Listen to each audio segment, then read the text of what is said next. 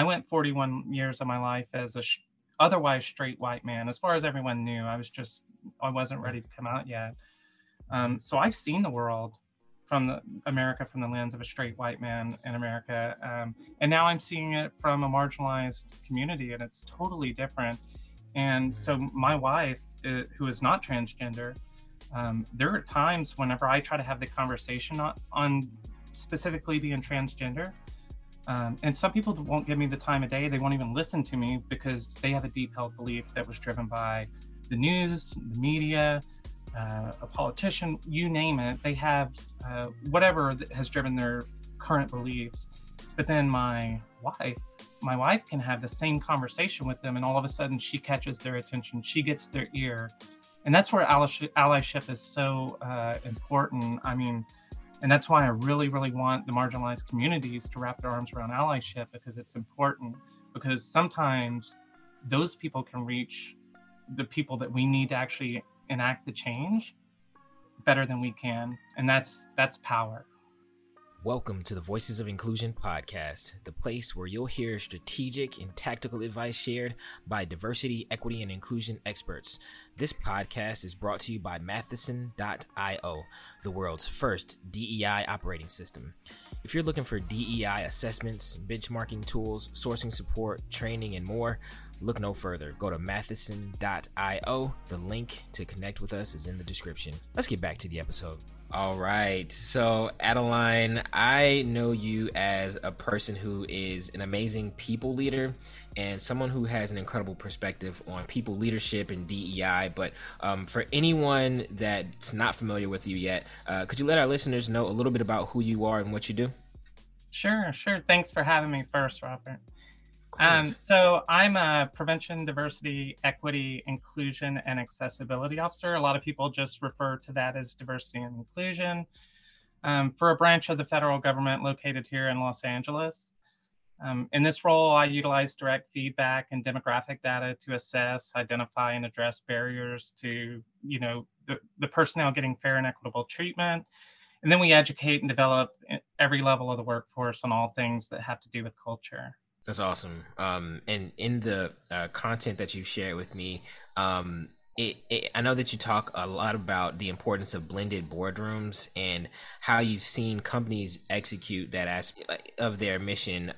Could you talk a little bit about the concept of blended boardrooms and why that's important? Sure. So that was a unique name I gave to the solution that I think is out there. I don't believe that it's necessarily happening at most organizations, but I do believe it's one of the biggest solutions to fixing the imbalances of equity and belonging. So blended boardrooms is essentially a way to overcome the barriers, again, to equity and belonging. And the way you do that is you're fixing an imbalance of your organizational talent at all levels of of your company. So entry, mid, senior. I know that most people will probably notice that when we focus on diversity and inclusion, we typically are looking at our newest sessions. We're looking at entry-level employees, maybe mid-level management.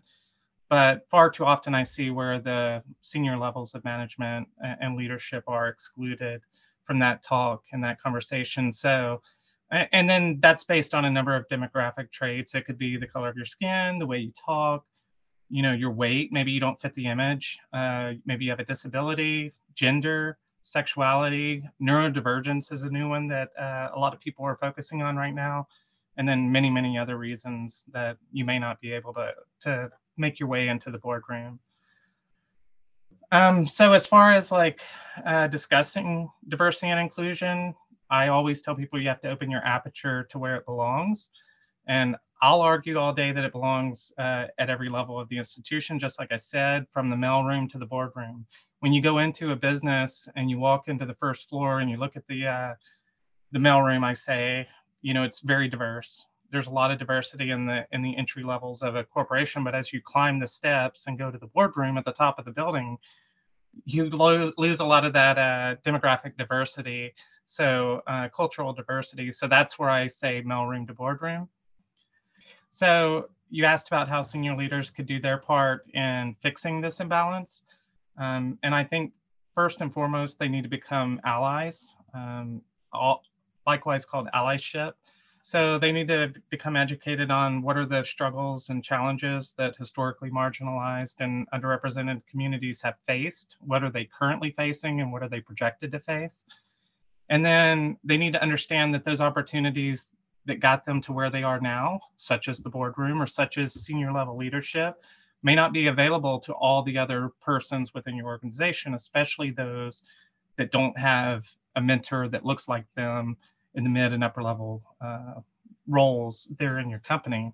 So another recommendation to leadership is they need to be willing to deliberately mentor people that don't necessarily look or behave like them, because what you'll routinely see within your organization, like if you walk into the cafeteria, just as a baseline example, you typically see similar demographics sitting with each other, communicating with each other, and it's purely based off of comfort and liked interests, shared interests. You know, I can see where you're coming from, you can see where I'm coming from, so we make an easier connection.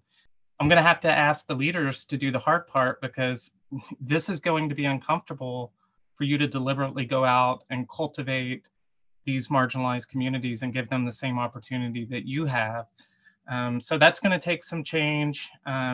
What I would like to see is, like, you can even create programs such as creating pipeline programs. I've seen it in my own organization where senior level leadership, which I will say is pretty bland on diversity, but we're working on it. But we've set up a process where, you know, quarterly we go out and we identify someone of a marginalized community, because that's the reality, that those are the communities that we need to worry about integrating into the upper levels of the leadership. And then we offer them the opportunity to not only see what it's like to live in the life of that particular executive, but also to allow them to shadow them. You're making the hope match the promise. So you're sending a clear message to other members of the board, other senior leadership, that this is something we're going to change, that we're actively working on. And then you're sending that to your employees. And people talk. They're going to go around and share that kind of information and basically validate the actions that you're taking. That's awesome. Yeah, and I've noticed that these programs, if implemented, they're so impactful, but it takes a long time to see the residual effects. I was actually there was a program that I was in the Air Force where I got a chance to spend a day or half a day with the co-commander of the base. And we went on a run together, just us. We were in the boardroom together. And even though I didn't get to that high level officer rank, I feel like it really helped me in my transition out of the Air Force. So yeah, these programs are super impactful. I feel like one of the problems is that people, a lot of times what I've seen is leaders look for ROI within like the quarter or that month or that year, and it's like, hey, this is going to take some time. And you know, when we speak to the experience that maybe a mid-level person is having, I feel like since boardrooms can be intimidating spaces, what could a leader do in order to ignite inclusive change in their boardroom? Is it the programs and things like that, or is there more than that? I think it's that. What they really need to realize is, so where I work, it's in the space industry. We have a lot of engineers and acquisition folks. So the upper levels of our organization tend to be fairly mostly white, mostly male. But we have a pretty diverse entry-level community. So whenever I walk around and I see these entry-level engineers, I see young Black men, I see young Black women, I see young white women, I see people of other ethnicities and genders, and but what they are struggling to see is they don't see people like them at the top. So it's hard. You know, we can focus on hiring and hiring diverse workforces all we want, but if you're not actualizing that in your company, then your retention rates and attrition rates are going to be horrible. Because if I'm in your company and I never see anyone that looks like me, or is like me at the upper echelons of the organization, what is my value in staying here long term? Because I don't see a return on my investment as far as my advancement or compensation or so forth. But what do you think leaders can do to make their teams feel more psychologically safe? I feel like one of the things that I've loved about just like studying you is the fact that you are comfortable with sharing your story via LinkedIn. And what can leaders do to make other people feel more comfortable to be vulnerable in aspects of their DEI journey? Thank you. Yeah, so the reason I do it personally is for representation. I think it matters. Love it. I am I'm always aspiring to do the next big thing, and I want to show other transgender people, other people in the queer community that, hey, I can do it. You can do it. Here's how I did it. Can I help you? Can I be a mentor to you? And then obviously intersectionality that could work with other marginalized communities too. But as far as like how an organization could do it, so you have the physical environment that you're in. That's one thing you can work on. What's posted on the walls, all these motivational photos, if none of them look like, or if they all look like one particular demographic, then what about your other people? How are they going to feel like they belong?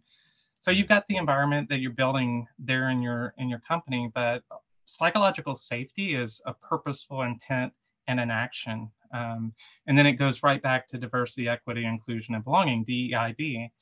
So again, I said I was transgender. So in my own company, there's about 6,000 of us here at the campus where I'm at. And I personally know of one trans man who isn't as public about it as I am. So in reality, in social settings, I'm the only trans person out of 6,000 people that I'm aware of. And if my organization, so I'm struggling to find belonging, right? And if my organization, when they start talking about diversity and inclusion, and conversations never come up about LGBTQ community, I'm going to assume that I'm not as important as some of the other communities, that maybe they don't have my best interests in mind. And I'm also going to, again, start wondering, is this the company for me? Do I truly feel psychologically safe here, not only for my safety, but in my career? Is my career safe in staying here, or is it going to stovepipe because they're not in it for me? And then also, so we've seen a lot of atrocities over the past few years, especially once we started slowing down with COVID. Leaders have got to be tuned in to local, national, global injustices that are affecting their people, indirectly, directly, you name it. So we can't. In the past, I think a lot of organizations and leaders, they took the easy way out and they just avoided the conversation whenever major issues happen. And, I can think back, I'm 42, so I think back to the early 90s, whenever the Rodney King riots happened here in LA. And, I think back to that. I was in school, but it never even got talked about in school, not once that I remember. And so that's just an example of why not take that opportunity to recognize that your people are hurting, that they feel undervalued, and you have an opportunity there to do the uncomfortable thing and have the conversation and build a community within your organization that maybe you don't have already. So I personally think put the message out there. You can start it with an email, but I think you should definitely follow it up in person. But put the message out there that, you don't know how they're feeling because you're not in their shoes. Make sure you don't say, I know exactly how you're feeling. And then let them know that you care and that you're here for them and that they're part of the team and they matter to you. And that's why you want to have these conversations. And if they need anything, you're there for them, and so is your team. That is beautiful. Yeah. And I think sometimes what I've seen is that leaders struggle to navigate when is a good time to talk about these things. And I think from my perspective, it sounds like the all hands meetings or the weekly meetings, just reserving some space for that goes a long way. Is that kind of how you feel about it? Absolutely. But I will add that I've seen it kind of backfire. So, so that education and training, I argue it's not the end all be all to fixing diversity and inclusion, but it is important. So after George Floyd's murder, we did some deliberate where we infused ourselves into the work centers. We talked to our staff members. There was a direction from senior leadership that mid-level management kind of engage in those conversations and lead those conversations. And I'll tell you, some of those people, by their unknown biases, they had a lot. They were spewing a lot of microaggressions. They were they were intentful to help. I could see that because I sat in on some of them. But unfortunately, they built up barriers to actually having a constructive conversation because, you know, the young Black staff members and team members that we have did not really feel included whenever the conversation went awry because you have an uneducated, not necessarily uncaring, you just have an uneducated person on the topic of diversity and inclusion trying to lead a very touchy conversation. And so I think that's where organizations need to focus on too. Like, if you don't already have a DEI shop in your organization, create one, put the right people in them, and make sure that they're educating you, but they're also educating the rest of your leadership throughout the company. If you don't have one, create one. I love that.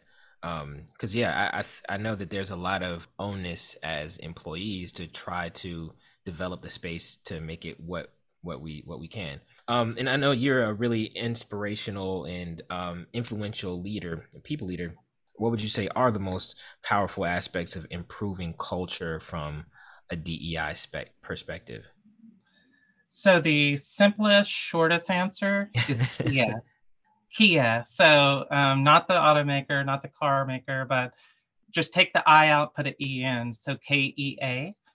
You need to have knowledge, you need to have empathy, and you need to act. So knowledge, empathy, action. We've probably all heard knowledge is power. I truly believe that, especially if you're going to wind up being an ally. And I'll get into this later, but being anti-racist or anti-homophobic, if you're going to take action with it, then you better be prepared to continually educate yourself, because this, you know, I've been educating myself daily and I continue to learn and learn and learn. So knowledge is power. Empathy is what is going to encourage the action. If you don't have this sense of, internal grief and care and concern for the people around you and the struggles they're going through from their viewpoint and their shoes, you're probably not going to do the action. And of course, the action affects the change. Without the action, you can have all the training, you can post all the flyers on the walls, and you can send all the emails out you want. But until I start seeing it in live action, you're not affecting change. That's really interesting. I know that a lot of leaders are kind of frustrated too, especially because they're like, hey, we are doing these diversity, equity, and inclusion initiatives, but then there's still negative feedback. What would you say to those leaders that are having that conflict within their minds or even like in their company? So make it should be more than a monthly observance. So some people overlook the monthly observance because it doesn't necessarily apply to them.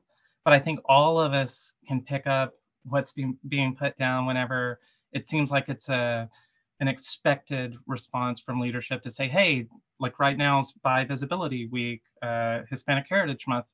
Those are the big things I'm going to talk about this week. But why aren't we talking about them all the time? Why do you have to wait until September to talk about the struggles of our Latino and Latina communities, Latinx? Like, why do we wait till September to talk about it? You should be talking about it every day, as often as you can, when you're in boardroom meetings, when you're in staff meetings, whenever you pop your head into a Zoom meeting to say hello. Talk about diversity and inclusion. You don't have to, and it doesn't have to be a long diatribe and a confusing conversation. It should be very, very engaging and from the heart, and something that I can take action on, and I can break down and understand exactly where you're coming from. So that would be my simplest answer to that. That's awesome. And I know you mentioned that you're consistently learning on a continuous basis. Is there anything that you've learned recently that that you'd like to share? But also, like, what's a really good resource for DEI learning for folks? Sure. So the biggest thing that I'm really working on right now is intersectionality. So I just took a certificate course from the University of Michigan called Leading Diverse Teams and Organizations. And intersectionality was something I'd heard of, but I didn't really understand. So, like whenever I think of America specifically, I can think back to the struggles of our Black and Brown community. I can think back to the struggles of women's suffrage. I can think back to the struggles of any kind of non-European immigrant. And then obviously the LGBTQ community. So I can look at those and I can identify those specific things, but then I wasn't taking into account, well, what if you're a Black woman that's hard of hearing? You have intersectional marginalization. So not only am I Black, I'm also a woman and I also have a disability. So I'm at a disadvantage in numerous ways whenever you start thinking about structural inequities. So I intersectionality just it really it I don't know. It's like reinvigorated my desire to become more educated on DEI, and it really gave me, a mindset of some of these folks are really struggling well beyond what we place an emphasis on in their lives. Some of them have multiple, barriers within their lives, and that needs to be accounted for. Absolutely. And this has been a really great conversation, Adeline. And after listening to your interview, what would be one action you would urge listeners to take after listening to this? So I mentioned allyship earlier. I'm going to go back to allyship, and that doesn't mean just white men or white women. That means everybody. I'm a white transgender person. I'm not Black, but I can certainly be an ally for the Black community. A straight Black guy that isn't queer can certainly be an ally of my own. So allyship, I keep going back to it because we look at the struggles. The first 300 years of like an organized government within this country, we saw slavery for 300 years. We saw the obliteration of the Native American community. We saw women placed well behind men. And then even after, we made it through slavery, it took another 90 years for the civil rights movement to actually affect real change in the nation. So, and the reason why I believe is because those communities were working on their own. They had onesie twosies, but when you go back and you look at like the Selma March and you look at Dr. King's work and you look at the women's suffrage movement, it was by and large all women, or it was all Black folks, or it was all Asian Americans, or it's all queer people at a rally. So allyship is basically you're investing your heart, your time, your energy to help that other community because they need your help. And then I'll take it a step further.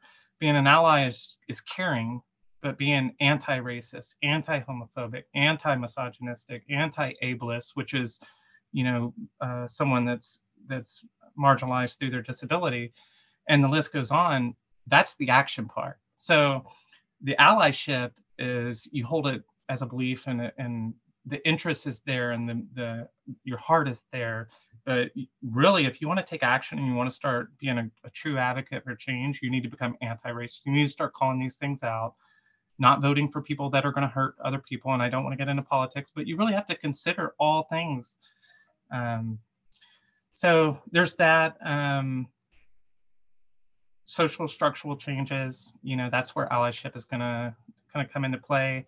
And then, so one thing that people could do like right after this podcast is Harvard Business Review, HBR. They published an article in late 2020. I don't recall who authored it, but they did an article on how managers could change their behavior and becoming better allies. So obviously, if they become better allies and their behavioral change as far as a manager or leader is progressively getting better, then that's going to mean that your staff is working better. They're going to be happier. The morale is going to improve. Your mission is going to get done in a more productive manner.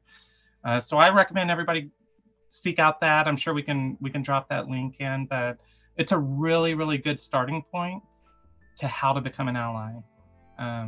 That's very good. That's awesome. I think there's like a connection between allyship and intersectionality. I think a lot of people can build empathy for each other when they know, oh wait, you look different than me, but we have like similar challenges in life. So I think that's really important. Yeah, we can all be allies. And I've seen that more since I came out. I definitely see that more, that other marginalized and underrepresented communities usually vocally and they vocally at least acknowledge that my existence, they acknowledge that the struggles that we're going through. So I definitely think the intersectionality plays a big thing into it. And, one thing I'll say also, whenever I talk about allyship, so one, I went 41 years of my life as a otherwise straight white man. As far as everyone knew, I wasn't ready to come out yet. So I've seen the world from America from the lens of a straight white man in America. And now I'm seeing it from a marginalized community, and it's totally different. And so my wife, who is not transgender, there are times whenever I try to have the conversation on specifically being transgender, and some people won't give me the time of day. They won't even listen to me because they have a deep held belief that was driven by the news, the media, a politician, you name it. They have whatever has driven their current beliefs. But then my wife can have the same conversation with them, and all of a sudden she catches their attention, she gets their ear. And that's where allyship is so important. I mean, and that's why I really, really want the marginalized communities to wrap their arms around allyship, because it's important, because sometimes those people can reach the people that we need to actually enact the change better than we can. And that's power. Wow, that is so powerful. And thank you for sharing that. That's so impactful. You're welcome. And well, Adeline, thank you for joining us today for the Voices of Inclusion podcast. It was definitely a pleasure. Same. Thank you for having me. I was very excited when you invited me. Big thanks to Matheson as well. Thank you all for having me. This is amazing. If you're looking for DEI assessments, benchmarking tools, sourcing support, training, and more, look no further. Go to www.matheson.io and book a call to speak with us. The link is in the description. We're looking forward to connecting with you next time.